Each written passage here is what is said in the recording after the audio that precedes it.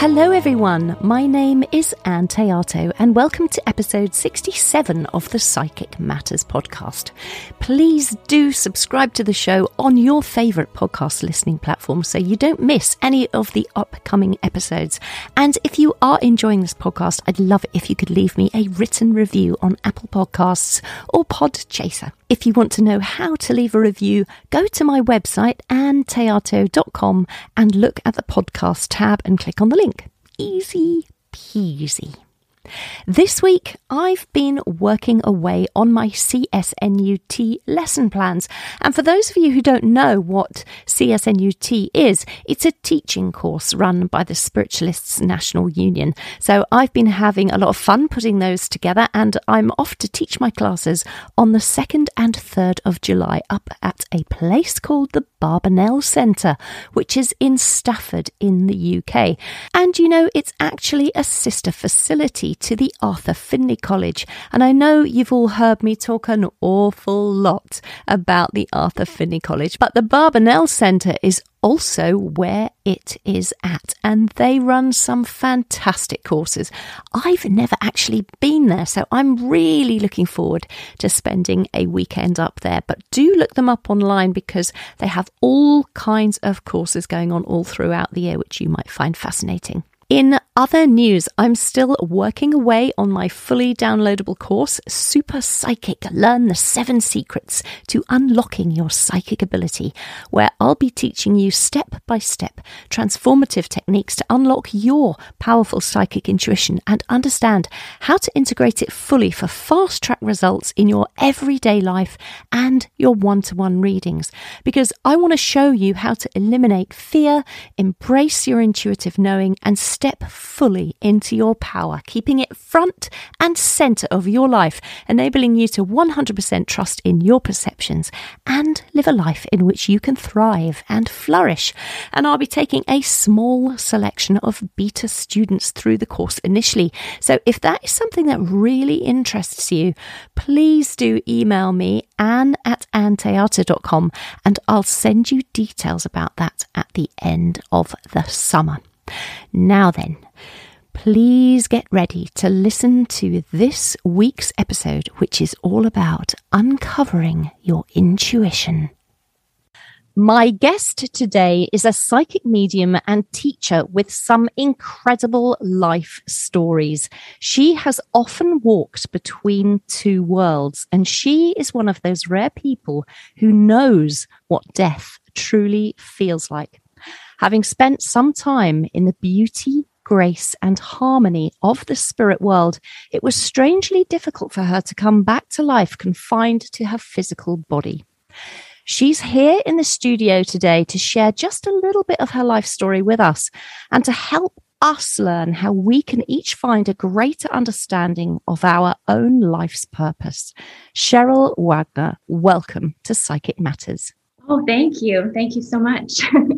Oh, it's so lovely to see you, Cheryl. Thank you so much for agreeing to be with us today. And it's wonderful to have you here. We often read about people who have spiritual experiences where they can travel to the spirit world and spend a little bit of time there, perhaps either in a deep trance or deep meditation, sitting in the power, something like that, all of those different ways. And I know you speak of there being a vast difference between having a spiritual experience as opposed to having a real near-death experience where death is actually involved.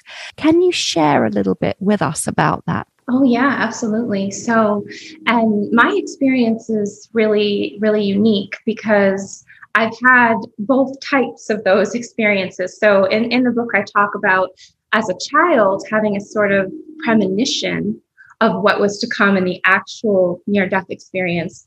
And then later having a really deep trance, just as you said, and having that experience of it. And a similar feeling. But when you have the near-death experience, it's the body is dying. And so there is all of this trauma and really on different levels. And so I feel like that is the main difference. The physical death is more traumatic and it doesn't really bring the same elated feeling as we might get in a trance or we might get in a deep meditation. Not to say that those experiences are less than, but I do feel like it's important to know the difference. And I feel like that's mostly going to be important to people that are survivors that have had near physical death experiences, and a way to really process that and give really the levity to that situation, and be able to use that word and have it mean what it means. It wasn't easy for me I wasn't able to say near death experience for, I think, about 10 years until after it happened. Even though I was told that by doctors and things, it was really hard for me to claim it.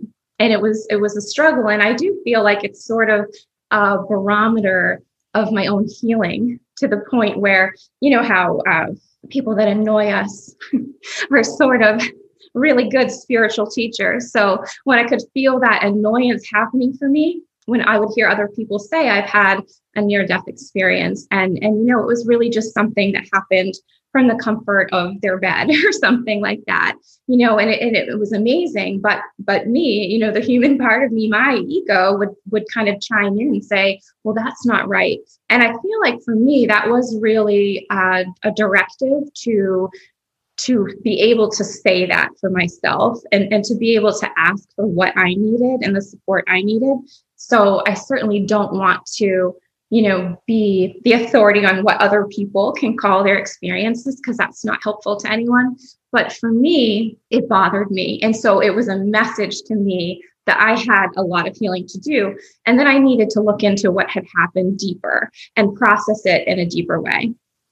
Yeah, that's really interesting. About it was a personal lesson for you to learn from that. So maybe you could, if you feel comfortable, to tell us a little bit about how that came about, that NDE for you. Oh, yeah. I mean, how it actually happened. Yeah. So it was in 2004, and I had a really traumatic birth experience with the birth of my first son. And I was really young. I was, I think, 22. And I had, no issue. Pregnancy was, no issues at all. And during the delivery, which was traumatic in its own, a lot of people have these traumatic sort of deliveries. I had this rare condition, and it's called HELLP syndrome. And I believe it stands for, I'm going to try, high blood pressure, elevated liver, and low platelets. And so it's basically the body is shutting down, your organs are failing. And so the only cure is to deliver the baby. And so they're, frantically trying to do that for hours. And because it was more complicated, because they had the cord wrapped around him and he was in distress. And at the same time, I was having seizures, so eclampsia and seizures, and found out much later that a lot of the pain in my chest that I was experiencing that made things more complicated was due to gallbladder attacks, if you can believe. So just in addition. So I end up being back in the hospital only a few weeks later to get that sorted out, because it caused a lot of internal damage as well. And so while all that's happening and the body's shutting down and seizures, I'm losing a lot of blood. And so that's really where the doctor felt like the near-death experience comes in, because your organs are shutting down, they're failing, and you've lost so much blood, you just are at that place. And so for me, that experience, trauma in the brain is just not the same as a memory. And so it took a long time to kind of come out and be processed. I mean, it's so traumatic when you speak about that, all those awful health conditions and that terrible situation that you found yourself in when we're having purportedly one of the most beautiful experiences we could have, giving birth to a new soul here. It must have been absolutely awful for you. Do you remember what it was like, sort of not being in your body? I do. And that is the part that I liked to remember because it is such a stark difference. I remember just being so uncomfortable. And you think that if you're dying and you're going through all of that, there would be, you just would be in agony, but I would focus on certain things. Like I remember my arms being tied down. I remember the nausea, and it just, my attention went between those sort of two complaints. And I remember just being really, really close to what I felt like was the end. And the baby, my son, was delivered, and them asking me to turn my head and look at him. And I did. And I, at the time, remember thinking, I can't believe they are asking me to do this. I can't believe that someone is asking me to turn my head, because it took everything I had to just from right to left to rotate my head and look at him. And when I did look at him, I saw him, and he looked healthy in this sort of bleary, puddle of blankets. And my first thought was, I want to die. And that's very big. So there's lots of feelings that, I had in that moment, and that I had after that, being a mother, a really young mother who's not prepared for this. And you think when you see your baby, you're going to have so many thoughts and feelings, but I want to die is really that's not one that we plan. But I remember that, having that feeling. And then I closed my eyes and I just left. And I just felt so amazing. I just felt like the sweetest surrender to be pulled underneath what felt like water. But I then felt myself leaving and to go above my body. And just the sweetest euphoric feeling. There really isn't anything else like it. And just watching what they were doing down below. And I was able to describe to my ex-husband, who was in the room at the time, exactly what was happening, like various instruments and things. You're looking at your body being taken apart. And then that was all gone. And then I remember being in a very different place that felt so, I was free from all of it. Do you remember being joined by anybody, or was it just the feeling of this beautiful sweetness and harmony? Yeah, I was joined by people. And at the time, I didn't have a great awareness of who they were, although they were familiar to me, because I had said in the beginning, I had a sort of premonition of this experience, and I had met what I now consider to be a spirit guide, someone that is with me on the other side. And he was there in the room with me. And so I had that recognition, sort of just a feeling, but I also saw great grandparents of mine. And in particular, it was a great grandmother who was very frightening to me as a child, because she had progressed Alzheimer's. And when I visited her, I was only about 2 or 3 years old. So I was just sort of a very shy, quiet child anyway. So I was nervous to be around her. I didn't understand. But when she was in this, it's like a sort of little white room, almost looked like a room off of the hospital, but above, and just all white. And very, very small, but I didn't feel claustrophobic. And so she was there, my great grandmother, but not seeming scary at all, just seeming so lovely. And she looked older. She looked how I remembered her, but without that condition, just sort of smiling at me. And it seemed like I was only there for a minute, but I didn't come back into, this world and open my eyes for another 12 hours. So the time really is not what we think. In my experience, it was very different. Oh my goodness, it sounds unbelievable, really, an unbelievable experience. Did you ever go back since then? I mean, how many years is it since that happened to you, Cheryl? Well, my son is going to be 18. So yeah, in the fall. So it will be 18 years in the fall. Wow. And in these last 18 years, have you ever gone back to that place where you visited your grandparents again, or you've seen some of these spirit guides again? Yeah, I have. I do feel, and like most mediums, I do have a way to visit with them, right? I have a sort of meeting place, and I can visit with them and have my team meetings and staff meetings and things like that. But what really stands out is when I began developing my trance work, and I was able to work with some really just brilliant teachers that I feel were both trauma informed and had an understanding of what I had gone through and could recognize it for some reason. I seem to just be really lucky to be with those right people that were able to explain to me what was going on. And I did have an experience the second time I was at Arthur Findlay College, and trance experience where the whole situation was explained to me. And I felt again like I had the, breathing support on. I could sort of feel the breath coming in and out of me. And I could feel my guides there. And I could feel my great grandmother. Now that you mention it, she was there, just not speaking to me. And they were just explaining to me that, I wasn't alone, and that just telepathically, so I don't have the words, but my understanding was that the premonition that happened was somehow helping me. It was somehow familiar to me on a deeper subconscious level, like as a child, to have had that beautiful visit with them in that white room and then have that be something pleasant. It was almost like, I just feel really representative of the spirit world because they don't want to scare us, they don't want to harm, they want to help us.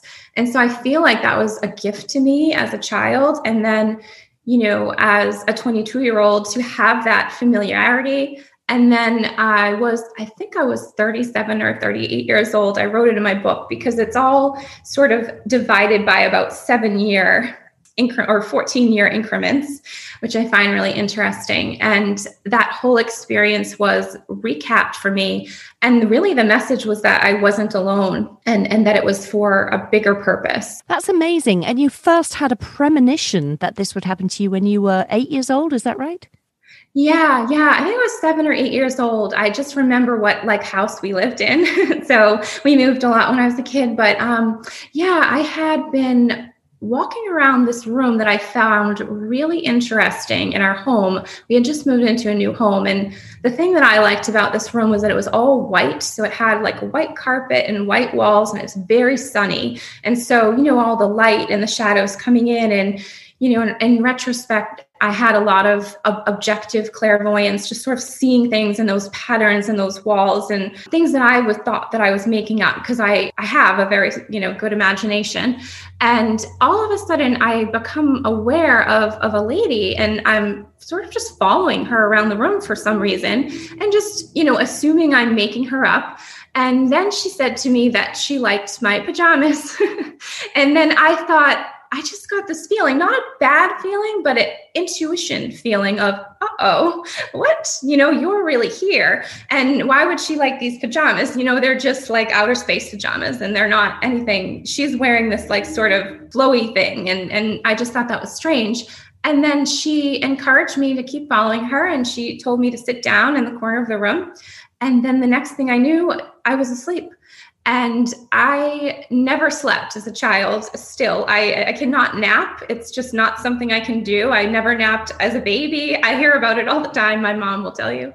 I was not a napper, but I fell asleep for a long time, long enough that people were looking for me. And I was I imagine a deep sleep because I just was in the house and didn't hear anyone until my mom was sort of shaking me awake.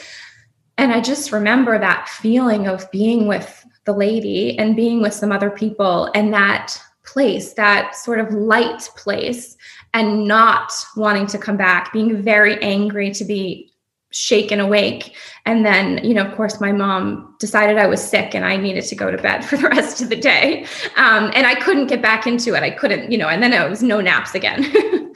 So. My goodness, it's amazing that that it's come every 14 years. Do you think that's it? Think another 14 years is going to go by and something else is going to happen?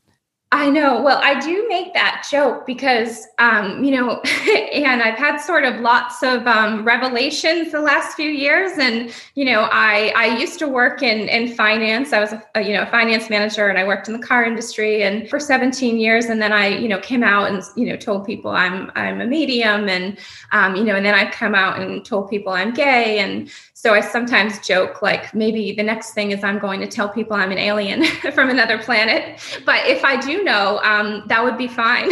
Then I can let you know. And I think I probably have another 11 years or so to go. Oh, well, you've got a little while. Yeah. So you used to work in finance. So how did that come about? So where does the mediumship fit in? When did you, I mean, you had this experience when you were 22, and obviously you must have been psychic and mediumistically aware since a child. So when did you decide, you know what, I'll go down the mediumship route and abandon the finance? Yeah. Well, I don't feel like it was necessarily my choice, my conscious choice. As a human, I feel like sometimes what the soul wants is just stronger. And so I worked for my family. My family has a business, a car dealership. And I struggled for a long time, I would say, when I was younger, to kind of find my place. I didn't get diagnosed with ADHD until I was an adult. And so I really didn't know what was wrong with me. I had lots of jobs and food service and things like that. I always felt like something was wrong with me. And once I got that diagnosis, I have been working for my family for a while and doing okay. But once I got that diagnosis and I started to understand myself and treat myself as just a neurodivergent person, I was able to train to be a finance manager. And really, again, just luck. Our manager had walked out on a very busy sales weekend. And, the general manager just was like, you need to go and do this, and I've always been sort of ready to jump into chaos and try. So I did that. It was probably one of the most difficult things I've ever done.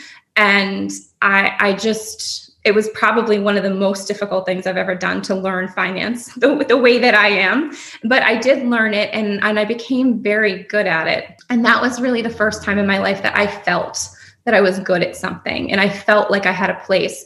And I really clung to that more than anything, because it allowed me to sort of put my sensitivity away and put all the things about myself that I wasn't ready to look at away, right? Like I was married to a man at the time and I was gay. So I was already putting so many things away and struggling with an eating disorder and really, using like substances and things like that just to cope, and really in survival mode and really not wanting to look at any of those deeper emotional aspects of me. And so kind of putting the intuition away. And so I worked there for years after that, years after getting good at it. I worked there, and then things started happening that made it just too difficult to push it away. I almost felt that I didn't have a choice. So when you say things happening, what sort of things were happening?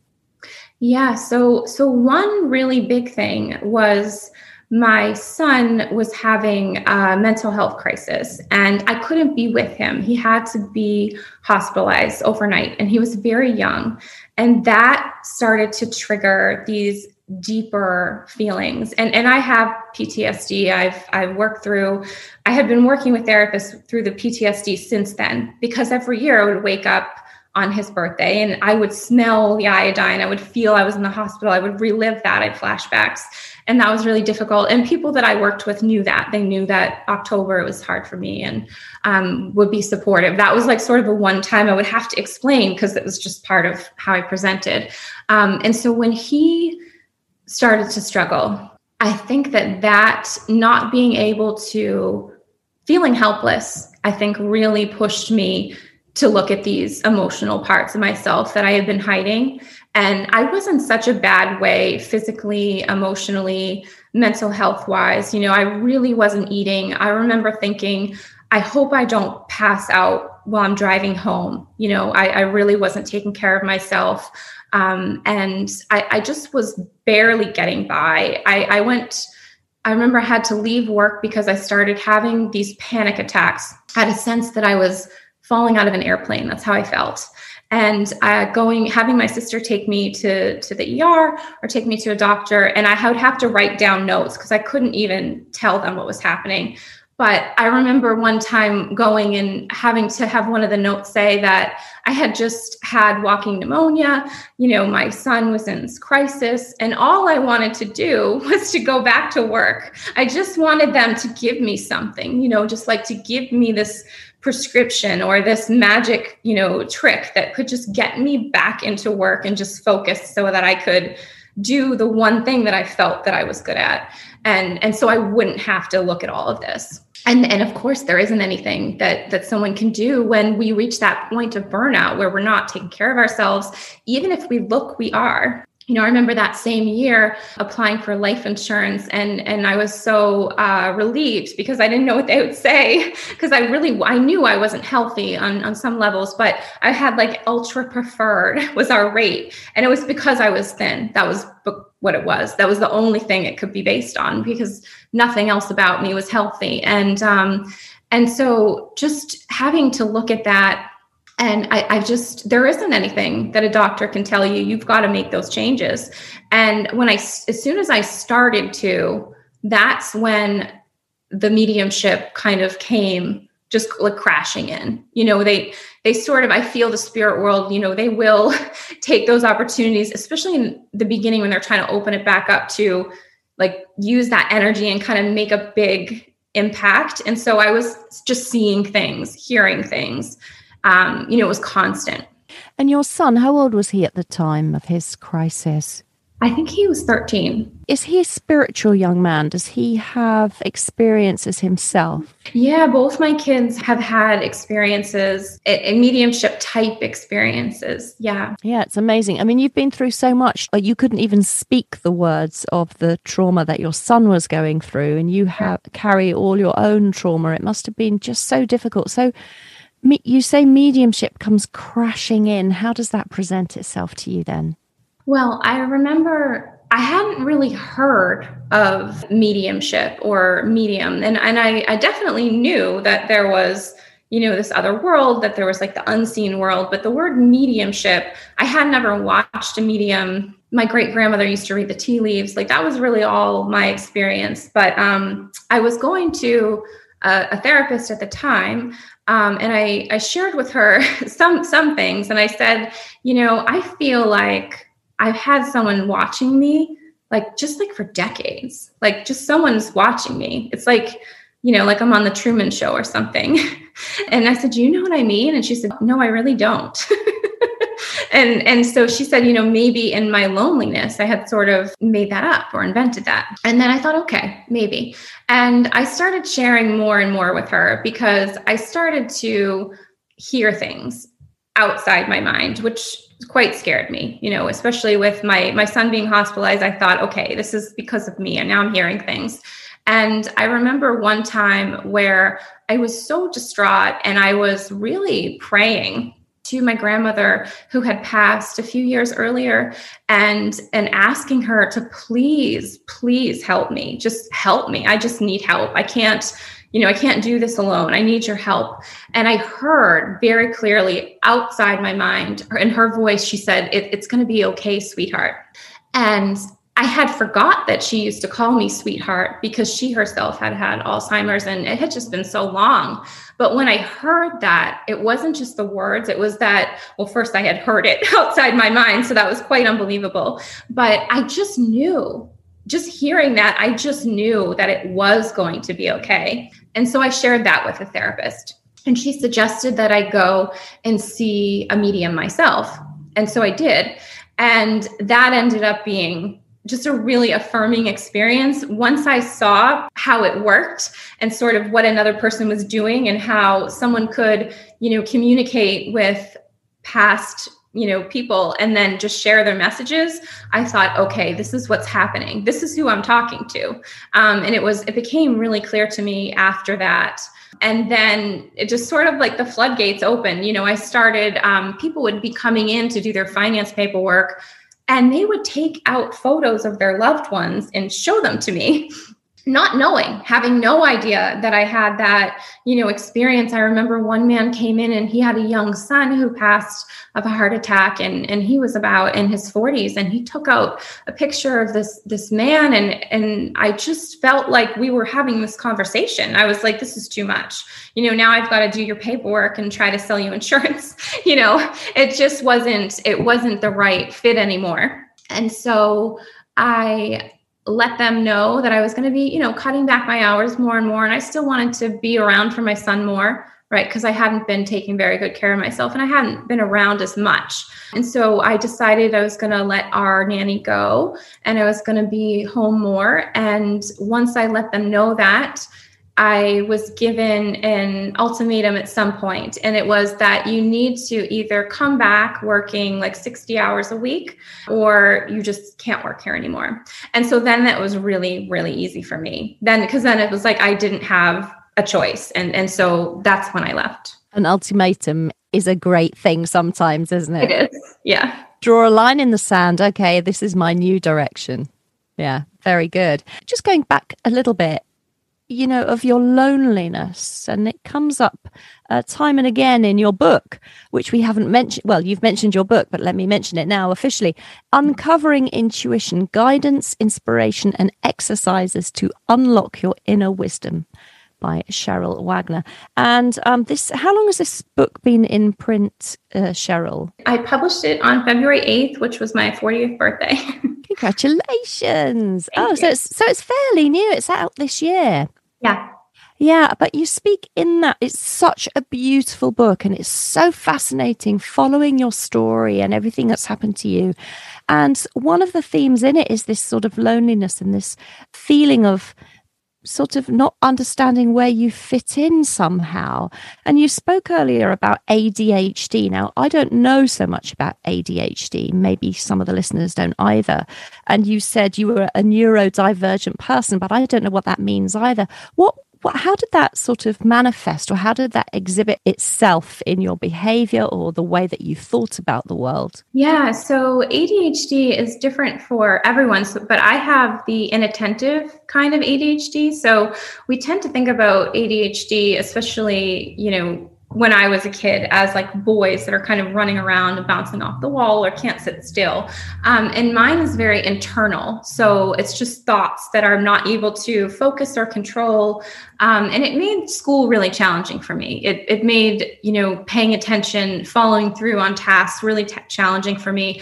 And I just sort of always had a feeling of like, I have no idea what's going on, and I would, show up and try and pay attention, but I really never knew what was going on in my school or like with friends, because you miss a lot when you're sort of distracted in your own mind. You miss a lot of social cues and things like that. And it becomes really difficult to just navigate that if you don't have that information about yourself. And if teachers or parents don't have that information about you, there's not really like a lot of compassion, for you. I can remember my mom being really upset in kindergarten because my teacher, would say things to me like, why are you staring at me like I have 10 heads?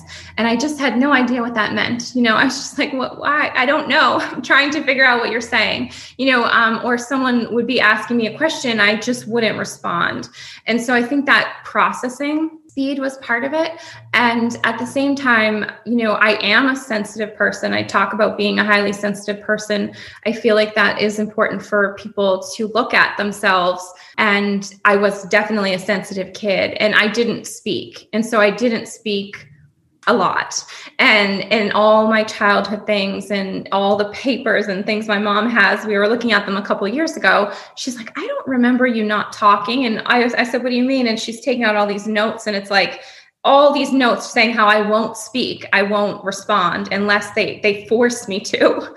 And I do remember that. So I never really got into the habit of relating to others. I think partly because I felt like I didn't know how. Yeah, I mean, it's extraordinary. It's just so extraordinary. So all of these things have happened to you. You've had all these extraordinary experiences, and it makes you such a beautifully unique individual. How does that feed into the work that you're doing now as a medium? Oh, yeah, that's interesting. I feel like everyone that is doing mediumship is quite unique, don't you find? Because we're all those experiences are so needed, right? Like when someone comes in and I have a session with them, to hold space for a variety of experiences, to be able to recognize their experience, their pain, their loss, their loneliness, to be able to hold space for that. I feel like that's needed. And I have, a great respect for people that do this work, because we really do need to have a certain amount of pain in life in order to be successful at it. Not to say we all have to have a near-death experience or we'll have to have trauma, but I think that at different levels in mediumship, we have to have suffered. We have resilience. And I feel that's why, I certainly don't know, but I feel that's why the spirit world choose us for this work, because we have life experience and understand and can hold compassion for others. Yeah, I think a lot of mediums certainly have resilience. That's a very good word. Yes, they do. They do. Oh, goodness, yes. And in your book, in your fabulous, fantastic book, you talk a lot about using our intuition. Maybe you could say a little bit about that, how people might be able to use theirs. Yeah, absolutely. Because we all have intuition. And so there's no special skills required. And I feel like sometimes people are afraid to acknowledge maybe things that they're becoming aware of or things that are happening to them, because there is a certain amount of stigma or fear around it, or like, I don't want to see anything bad happen, right? And I really just want people to know that intuition is this wisdom. It's you, right? It's not this other force. It's not this other thing that's coming to you. It is you. It is the soul. It is within you. And we have access to this. And so it might not always make sense to us what our intuition is directing us toward, but it's always going to elevate us. It's always going to take us where we need to go. And so I just want everyone to know and to be empowered with it, and to know that they can develop their intuition and be so connected to their intuition on their own. They don't need me. They don't need a book. They don't even need a book. They don't even need a teacher. Those things are helpful, but ultimately each one of us has intuition, and it can really help us to live a life that is aligned and grounded in our own truth. And so that's why I want to talk about intuition with people, because we all have it, and I'm able to recognize it so strongly in others. And sometimes they don't recognize it in themselves. Yeah, you say that, in your book, you say society doesn't value or appreciate our sensitivity. Yeah. It's so often I say to somebody, I direct them to the Highly Sensitive Person website. It's Dr. Elaine Aron, and she has a self-assessment where you can see if you're a highly sensitive person. And I'll say that to someone, and so often they sort of recoil, or I can feel they're offended.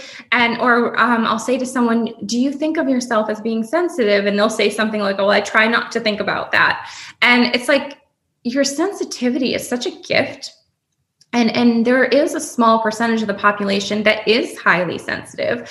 And those of us are going to be more intuitive, because we're, especially in mediumship, if someone is practicing in mediumship, we're so sensitive that we're sensitive of energy in the unseen world. And so mediumship and intuition itself is a sensitivity.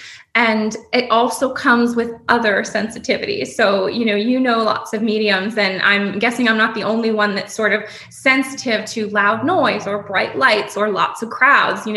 We might like some of those things sometimes, but we have certain preferences. And I do feel like in being in this work, we get to know those preferences pretty quickly, because our energy is our currency. Like, this is our work and how, we make a living. So we need to make sure our energy is where it needs to be. And so knowing what you're sensitive to is really important. But yeah, I feel like as a society, we don't value like feelings as much as we value like facts and results. And I feel like in the future, that will become more balanced as more people are awakening and more people are understanding their own sensitivity as a gift, because people that are sensitive are also going to have a greater depth of emotion, I feel.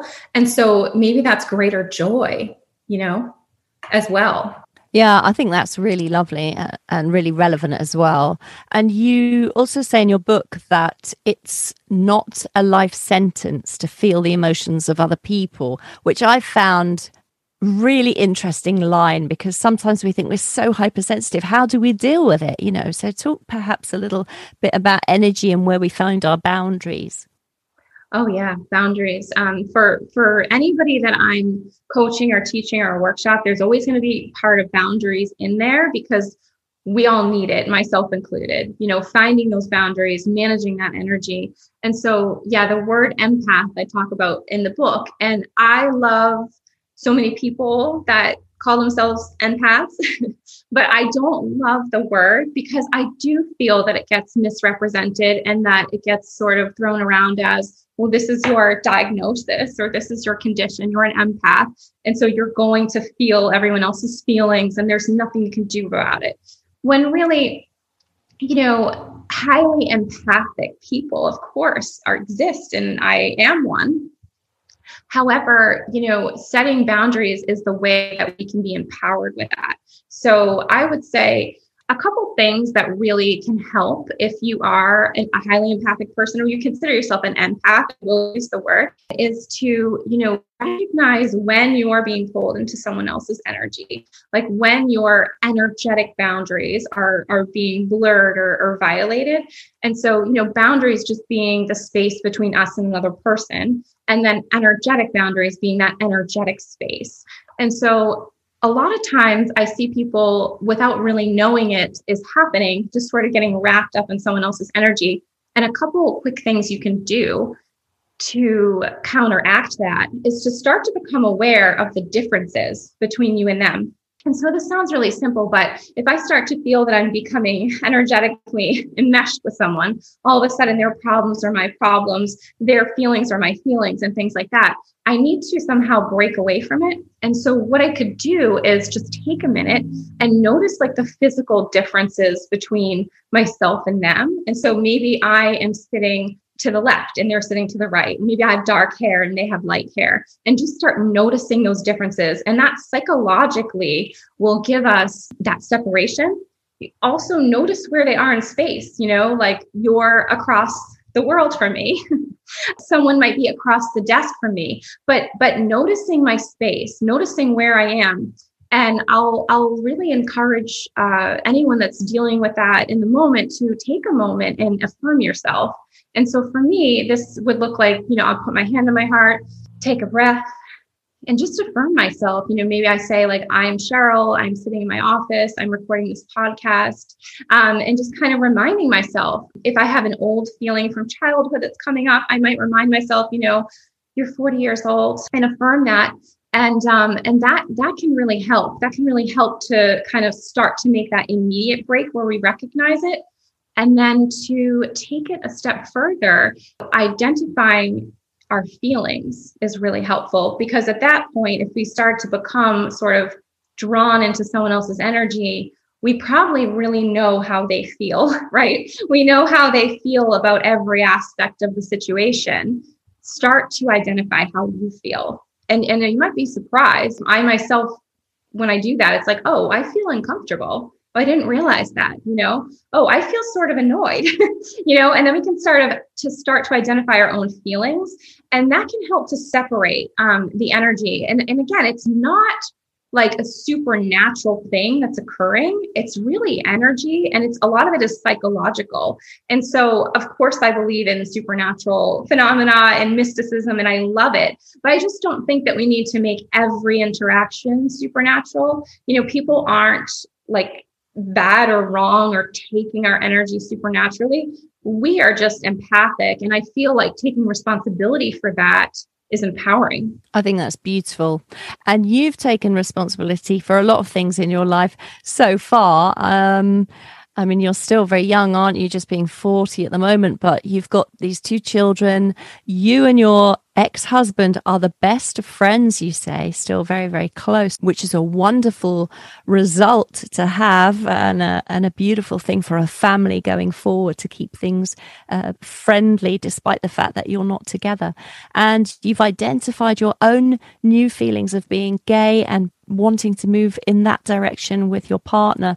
So how does it feel? One of the things you say in your book is the conscious and unconscious mind and the physical body and our truth all must be in alignment. So are you feeling now at 40 perhaps a little bit more in alignment? Oh yeah, absolutely. Yeah, it's so freeing. And I, I always knew I was gay. I think I didn't have the words to describe this, and I wasn't available. I talk about in the book some earlier trauma in sexual assault that happened to me when I was 14. And so I wasn't available to have healthy relationships, and I got into quite a bit of trouble, I would say, not blaming myself, but I really put myself in unsafe situations after that because of that. And I didn't feel safe in romantic relationships and ended up, being in an abusive relationship and then meeting my ex-husband, who has always been a great friend to me. And he had been, supportive for years of we were going to eventually, be friends and split. And that was really a big time for me, coming out, because everyone close to me knew, and certainly he knew, but coming out to the kids, when they were teenagers, and coming out to my community, I don't think I realized how much I needed that. I really needed that. And once I did that, things just started opening up more. And then I started writing the book. And then I met my partner, Rachel, who we're getting married in November. And it just felt the feeling of peace of being in that alignment finally. It's just very freeing. It's very freeing, to be in your truth. Yeah, that's really beautiful. So I think you're a wonderful inspiration for a lot of people listening who maybe feel that there are ways in their life that they could align with their purpose or listen to what is really happening for them and move themselves forward in a way that is more beneficial, perhaps. Yeah, absolutely. And I hope that people do. I have a lot of people that I meet that share with me, I really relate to this. And I feel like a lot of times we don't share certain parts of our story. We hold back certain parts of our story. And the more we can talk about these things and give ourselves permission to be in our truth, to be in our alignment, to, not worry about what others think about our life and our choices, even people who love us, because there'll be plenty of people watching us do things that scare them, that will be worried about us. And ultimately, we need to claim the authority over our life. And the more that people can do that, I feel like that creates a world where other people are willing to do that. I think coming to see somebody like you when we're troubled and challenged in our life must be such a healing experience because of everything that you've been through and everything you can add to a session. So what is it you're offering, Cheryl, if people wanted to have a one-on-one with you over Zoom? Oh, sure. Yeah. So right now I offer intuitive readings, or psychic readings, or mediumship readings. And so I do sessions with people from all over the world through Zoom. And I also have an office where I live in Canton, Massachusetts, which is near Boston. So I have a nice in-person space as well. And I also teach a couple weekly classes, one in person and one online, and where we develop, for someone that's looking to develop mediumship or develop intuition. Yeah. You've also on your website got some beautiful guided meditations. Talk to us about those. Oh, yeah. Thank you. I do have a guided meditation right now for anyone that purchases the book. Actually, you get this guided meditation, and it's to connect to your own energy. And I love the concept of that, connecting to our own energy, even though it seems really simple. But I feel like the more we can do that, connect to our own energy and understand our own energy, the more we can understand our intuition. And it sort of goes hand in hand. So yeah, I'm happy for people to go and check those out. And meditating, for me is obviously part of my work and part of how I was able to write this book. But I feel like the first step is really understanding and knowing ourselves. So how do people find you? What's your website and how do they purchase your book? So my website is CherylWagnerMedium.com, Cheryl with an S. And my book is on the website if you'd like a signed copy. And if you'd like to get a download of the meditation instantly sent to you, you can buy it on my website. If you would like to just order it online, you can get it through any online store. All of the major booksellers have my book. And you offer tarot mentorship and trance mentorship. Could you tell us a little bit about that? What might be coming up for people in that regard? Yeah, absolutely. I do offer tarot mentorship. That's one of my favorite things to teach. I love the tarot. There is a chapter in the book about tarot. It's so fun for me to teach and be able to support others, and kind of most of the clients I've had are people that are like ready to go and work with the public and just kind of wanting that that last like validation or confirmation, or maybe having some blocks with it. And so I love mentoring people with tarot. I've also helped, quite a few beginners to just start the process, because again, I feel like it's like intuition. We can be afraid of it, but tarot is for everyone. Go, if you want a tarot deck, go and buy it, please, and just start using it for yourself. It's just a nice reflective tool to work with and to get to know yourself and your intuition better. And I also offer trance mentorship to students that I already work with. That way I can, kind of know where they're at in a psychological state. I'm not a therapist at all, but just knowing that someone has support, because trance is deeper work and it's transformative. And I feel like that's something I don't offer lightly, but I do encourage people to look into it and find someone, a teacher or a mentor, or someone that can help guide them through that work. I've been very lucky to have that in my life. So I do offer that to students that I know that I've worked with. Fabulous. And I'll put all those links in the show notes for this episode, but so people can find them easily and find you on the internet. Cheryl, what's next for you coming up this year? Obviously, you're doing your readings continually and you're teaching. You've got your young boy still. I know he's 18. He's a grown man now, but he'll be off to university and there's still some parenting to be done there. What else is coming up for you? What are your plans? Yeah, well, I am doing these classes online. I've been working through the book. And so we've had these nice intuitive groups meet online. And so we just finished the chapter on energetic boundaries.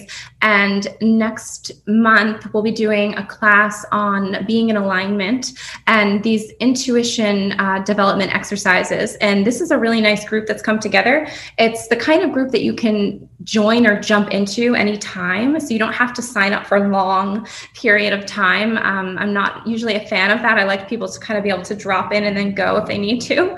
I'm going to be traveling for a lot of June. Rachel and I are taking like an early honeymoon and before the wedding, so we don't want to wait. And but when I get back, I'm going to resume coaching. I have a couple coaching clients I'll start with. And just to be honest, the last couple of years with the book and everything, I just want to be in my life. I just, I'm trying to kind of put myself not on a timeout, but like a mini timeout, and not really launch anything big, and just answer the calls that really, that really come to me. I am teaching one online workshop this summer about demonstrating mediumship that will be in person. But besides that, I just want to be in my life and take the opportunities that come to me and have some time to, embody everything. Yeah, they sound like really, really good plans. Let's face it, Cheryl, you've had enough excitement in your life. I feel you don't need any more high drama, right? No, I don't. It's been so lovely. Thank you so much for sharing a little bit about yourself and the work that you're doing out there. It just sounds like you're such a beautifully sensitive worker for spirit and for people here in the physical world. You truly have a foot in both worlds. And thank you so much, Cheryl, for joining us today. Thank you so much, Anne. Well, that was psychic medium Cheryl Wagner. Please do go and buy her book, Uncovering Intuition. And if you buy it directly from Cheryl's website, you will get a beautiful meditation as well. Thank you for listening to Psychic Matters. For those who are interested in mediumship, you might consider coming along on a Tuesday for a free event. It's free. It happens every single Tuesday throughout the year, and it's called the Mediumship Hour, and it takes place online from 7 p.m. UK to 8 p.m. and just jump on Zoom. Joining details are under events on my website, and I work with one other medium, usually either Leslie Malone or Tyrone Cusack, and sometimes we have surprise guests who come along too and share the platform with us. So we work for 1 hour each week to bring through messages of love and guidance from your loved ones in the spirit realms, and we'd love to see you there. Once again, if you want to pick up details for that event, the Zoom link, etc., go to my website, anntheato.com, ANNTHEATO.com, and you can pick up the Zoom link by clicking on the Events tab. And if you want to pick up the show notes for this episode, go to the podcast tab and click on the podcast page. You'll see Cheryl's beautiful photograph up there. So click on that and it will take you to the show notes for this episode, which includes a full transcript and all the resources that have been mentioned. And there'll be a link there which will take you directly to Cheryl's book. Have a fabulous couple of weeks, everyone. And don't forget what Cheryl said, that your intuition is the soul of you, the wisdom within, and we all have access to it. So do remember to listen to your intuition this week and begin to live a life that is ever more in alignment with your soul's purpose. My name is Anne Theato, and thank you for listening to Psychic Matters.